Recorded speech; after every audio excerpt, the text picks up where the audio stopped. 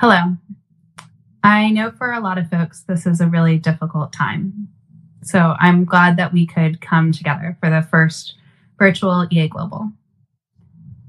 Before I get started, I just want to spend a couple of minutes talking about the EA community and our reaction to coronavirus.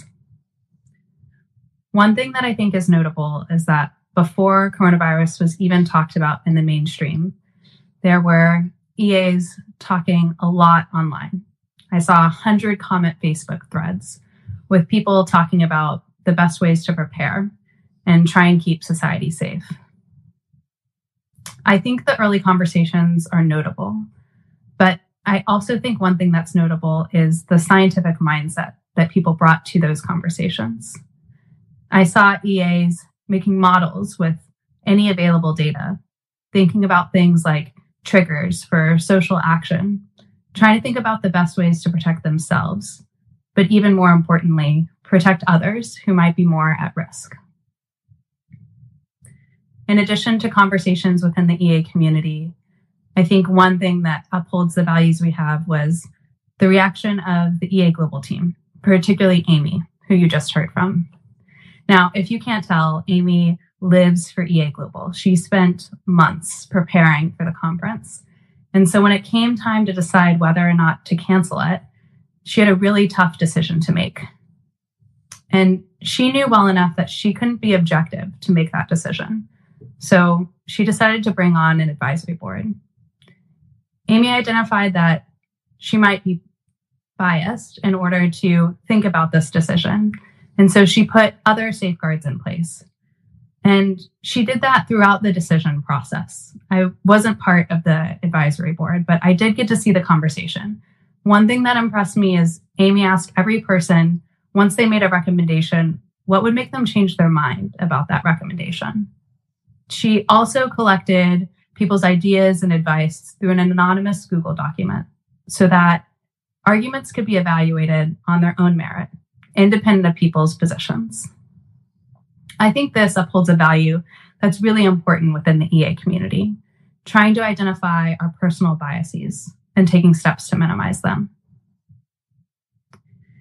And of course, it's also on my mind how many people within EA are thinking about taking direct actions to try and reduce the harms of COVID. I've seen EAs write up documents and articles that have gone viral. I know several EAs that are working with governments at a national level. And of course, there are people who have dedicated their entire careers to biosecurity or government more broadly to try and decrease the risk of dangerous situations. So I'm starting today being incredibly grateful for being a part of this community. I'm grateful to be a part of a community that uses a scientific mindset to think about how to protect society and help society. I'm grateful to be a part of a community that tries to identify and reduce our own biases. And I'm grateful to be a part of a community with people that are thinking about how to use their careers to solve pressing global problems. In my talk today, I want to speak about a couple things that I think makes the EA community special by telling you a bit about my personal story. And then I want to take a little bit of time at the end to reflect on how far we've come in the last 10 years and what might be in store for the future. For me, the EA community has been incredibly powerful in a couple different ways. It's helped me move from paralysis to action. It's helped me explore different causes. It's helped me make big changes in my career. And it's helped me think about how to live out my values in a way that's sustainable. My story starts when I was 19. The first time I read Give It the Life You Can Save over 10 years ago.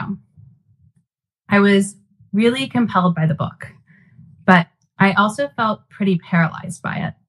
I didn't know how to make decisions as a result, like buying a Starbucks coffee and thinking about how far that money could have gone if I had donated it abroad instead. And a couple years later, I moved to Uganda. And there I met a friend who I'm going to call David, and who gave me permission to share our stories. Now, David had started the Giving What We Can chapter at his university. And we talked a lot about the life you can save. And he told me that he thought that deciding to donate 10% of his income meant that he could make a meaningful difference in other people's lives without a significant sacrifice for himself.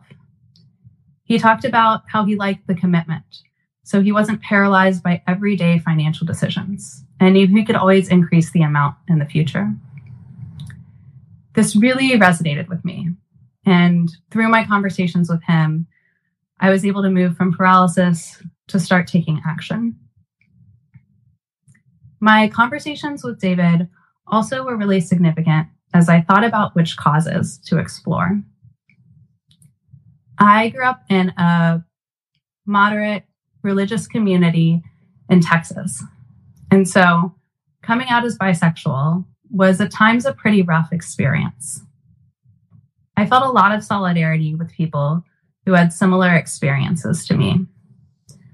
That solidarity in part motivated me to move to Uganda and work with Ugandan LGBT activists. I learned a lot from the activists I work with about grassroots organizing and community building. It was really important work. And I also had questions about how I could help the most and whom. David and I talked about this. I remember one night when we were walking over the hills of Naguru, and he told me he had similar questions. He told me the story about how his grandfather was a survivor of the Holocaust and how he got into social impact work because he cared about helping the Jewish community. And then he reflected on that decision. He realized that being able to relate to someone didn't mean that he wanted to help them more. He decided he wanted to help people as much as possible, no matter who they were, rather than just helping people that shared his own religious background. My conversation with him struck a deep chord in me. It made me realize that I didn't think that the suffering of LGBT people mattered more than those of other people.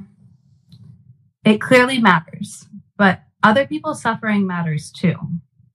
And I didn't want to prioritize only the suffering that was most like mine. I really want a world in which there is no homophobia or transphobia or gender-based discrimination.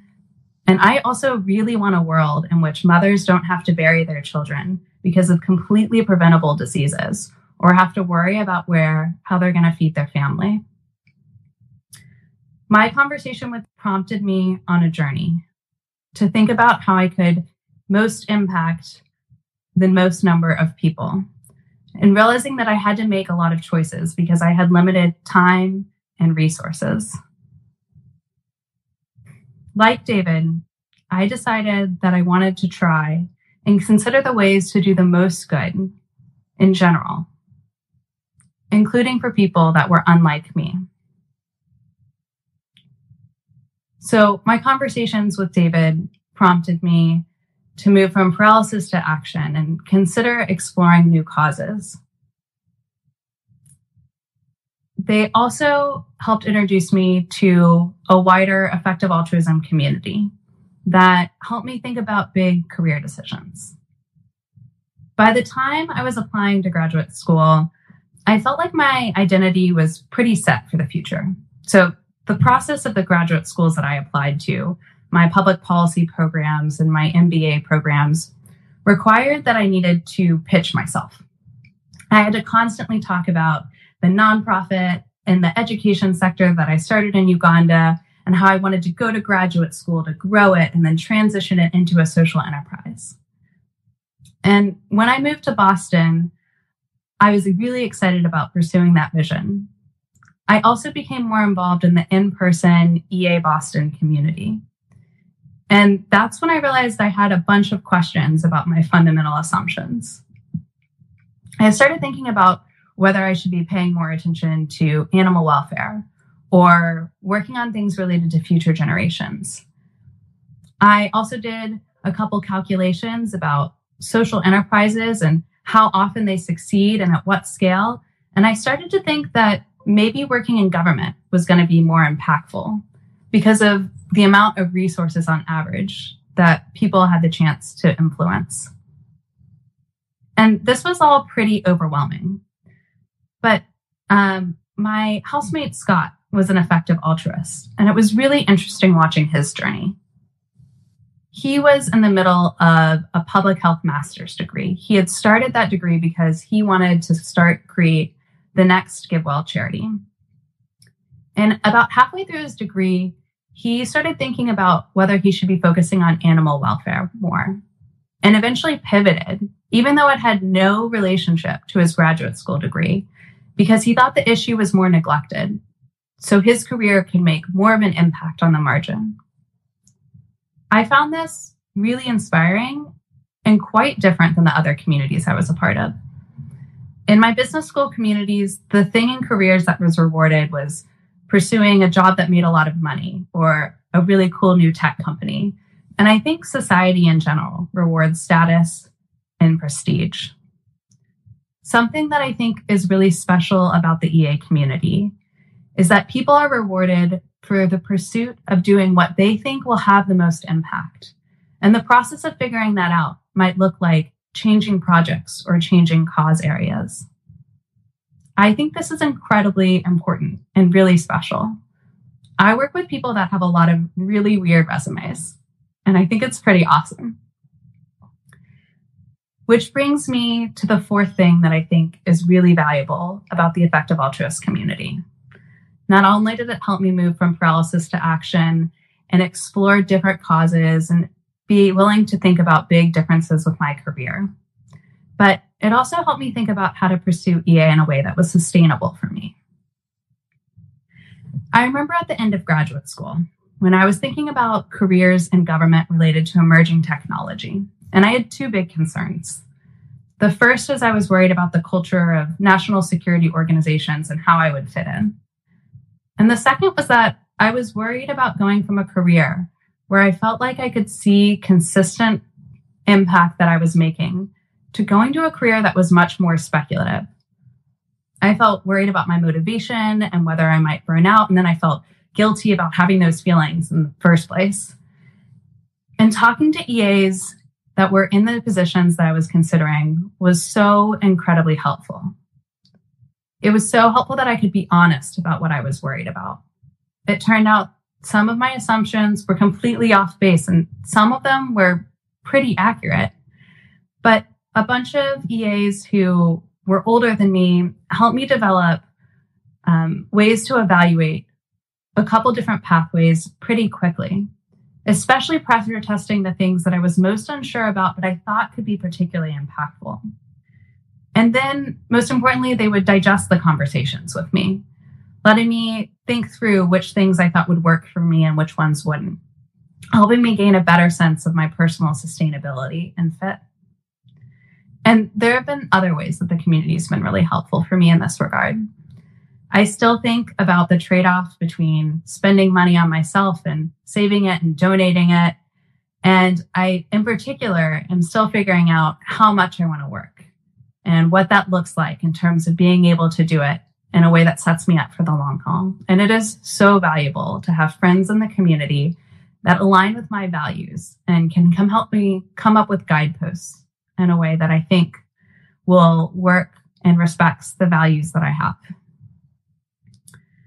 I think that this vulnerability, this ability to talk about the things that we're worried about in terms of personal fit and what we might be struggling with is so important. Because I think that if we believe that most of our impact might come decades from now in our careers or with our donations, then it feels really important to figure out how to pursue doing good sustainably. So I've told you about some of the things I really value about the Effective Altruist community. Now I want to tell you about one thing that I think is important for us to be on the lookout for if we want to safeguard this community in the future. And that is the pressure to conform. I think we have a community that rewards the pursuit of doing good. But I don't think we're immune from issues related to status within our own community. And I think sometimes it prevents us from having genuine debates. I've had people tell me about situations where they want to express a view, but they think they'll be dismissed or looked down upon because it's one that's not popular.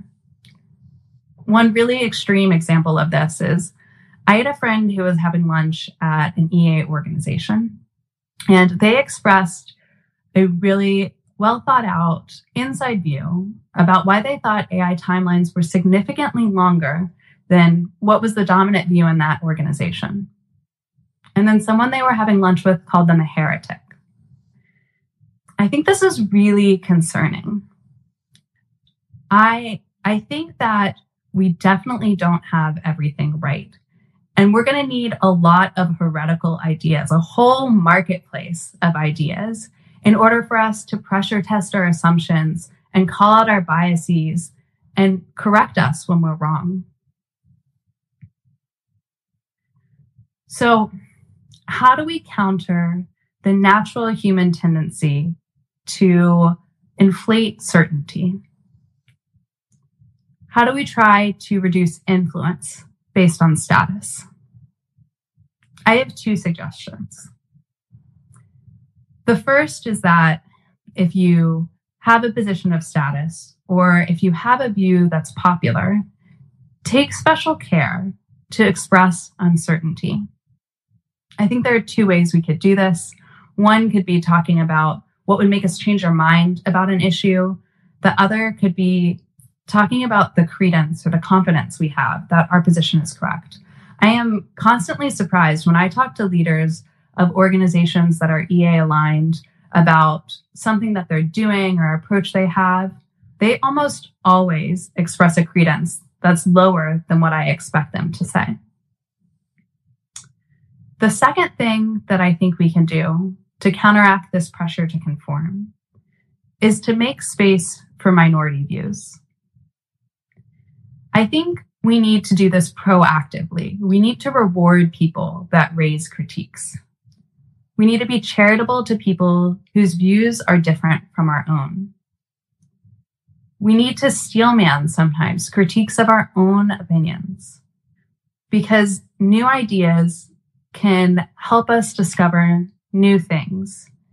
They can point out our biases and our blind spots. Most importantly, I think we need to think about where we put rewards. We shouldn't just take shortcuts by rewarding people that share our opinions. We should reward efforts. We should praise people that have good methodologies and well thought out ideas, even if, and maybe especially if they arrive at conclusions that are different from our own. So I've told you about some things I really admire about the EA community. And I've also told you about some ways that I think we should be on the lookout to make sure we preserve this community for the future. I want to wrap up by reflecting on where we've come in the last 10 years and where we might go in the future. It seems appropriate to travel back 10 years because this is the first conference of 2020. So if we take a minute to travel back to 2010, well, first, that might be kind of hard because video conferencing was a whole lot worse in 2010. But it would also be hard because the effective altruist community barely existed. You could take all of the members of Giving What We Can, and you could put them into a house. And then on that front porch, you could fit all the AI safety researchers in the world. And in the backyard, there might be people cooking up old school veggie burgers, but the Impossible Burger certainly didn't exist. It was a different time. The world has changed a lot in the last decade, and the effective altruist community is still small in absolute terms.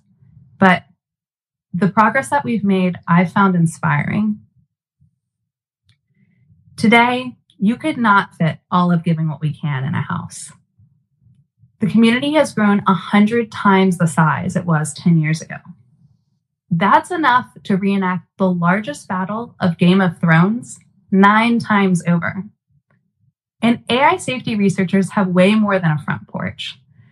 Oxford and Cambridge have their own existential risk centers. That's just one example. And Impossible Burgers, we have so many of them now. We have Beyond Burgers. They're in fast food chains across the United States. Good Dot sells burgers across India. And the Good Food Institute, an EA-aligned organization, has dozens of people working to create an ecosystem of alternative proteins and make plant-based meats mainstreamed. I'm particularly excited about some of the progress we've made in terms of policy work in EA. And I'm totally biased because I went to policy school. One example of this is Alpenglow, a nonprofit that was launched this year, whose goal is to put future generations in the heart of policymaking in the UK. They've been working on issues related to biosecurity and emerging technology and civil service reform. So this all makes me curious about what the EA community will look like 10 years from now. And one thing that's certain is that there's a lot that we don't know. In 2030, it could be the case that some of the EA ideas and predictions that we cling to strongly now haven't happened at all. And some of them might be even more accurate than we were expecting. I wouldn't be surprised if the first prime minister or president inspired by EA principles has already been born. And she'll need a lot of people to help in terms of navigating electoral politics and policies. Or it could be the case by 2030 that a social historian has become one of the most impactful people in EA, helping us think about new ways that we could have large-scale impact. Or it could be that there's an artist who has found ways to deeply and movingly think about expanded moral circles, pushing people to think about communities beyond their location, or how to cross the human-animal divide, or how to relate and empathize with future generations. It's probably the case that in 2030, people will have jobs that definitely don't exist today. Whatever's in store for us, I think it's important that we cling to the heart of EA: altruism and collaborative truth-seeking. This will help us pursue new knowledge and approaches as those opportunities arise, letting go of old ideas, even if they are beloved, so that we can discover better ways to help others. To sum up, I think it's been a pretty incredible decade for EA. I think we've saved lives and made intellectual progress, and we've taken steps toward a safer and a kinder world. And I also think the next decade can be even better. EA has a lot of room to grow and to learn. But I think if we invest in our community and continue to promote good norms, we will be well positioned to try and take steps towards this potential. As I think back about my own story, I think back about Scott and David. They've had really impactful EA-inspired careers in their own right already. But through a couple of conversations with me, they pretty significantly changed my career trajectory. So as you go into this conference, I encourage you to think about how you can be a Scott and a David to others. It is pretty incredible that we get to do this together as a community. I hope that you take an open mind as you explore our marketplace of ideas within this conference. And I hope you have a wonderful next 2 days.